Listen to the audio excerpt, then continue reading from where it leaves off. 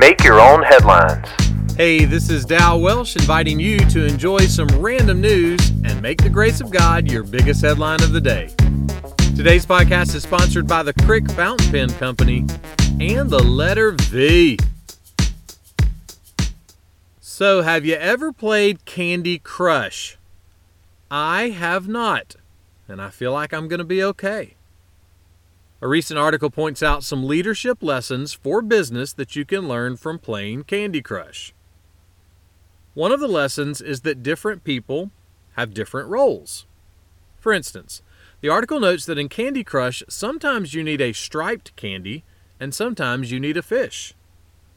The striped candy will take out a whole row or column, and the fish will attack certain squares.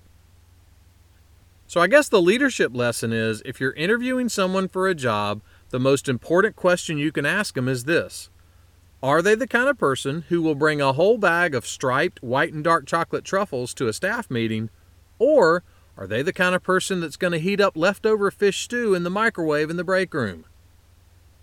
The answer would be helpful. Speaking of stripes, you know which side of the zebra has the most stripes? The outside. One day Jesus was teaching and he said this: which one of you, if his son asks him for bread, will give him a stone? Or if his son asks him for a fish, will give him a snake? In other words, generally speaking, even the worst dads in the world will occasionally buy their kids a Happy Meal. But God is not the worst dad in the world. He's a good father, the best. Someone put it this way: God ignores no prayers from his children, and he gives us what we ask for or something better, but not necessarily easier, if we trust him. Look, you may need bread or striped candy or fish. Whatever it is, ask God and trust God right now. He's always listening. Make that one of your headlines today. Make Your Own Headlines is a little smidge of encouragement from Holland Avenue Baptist Church.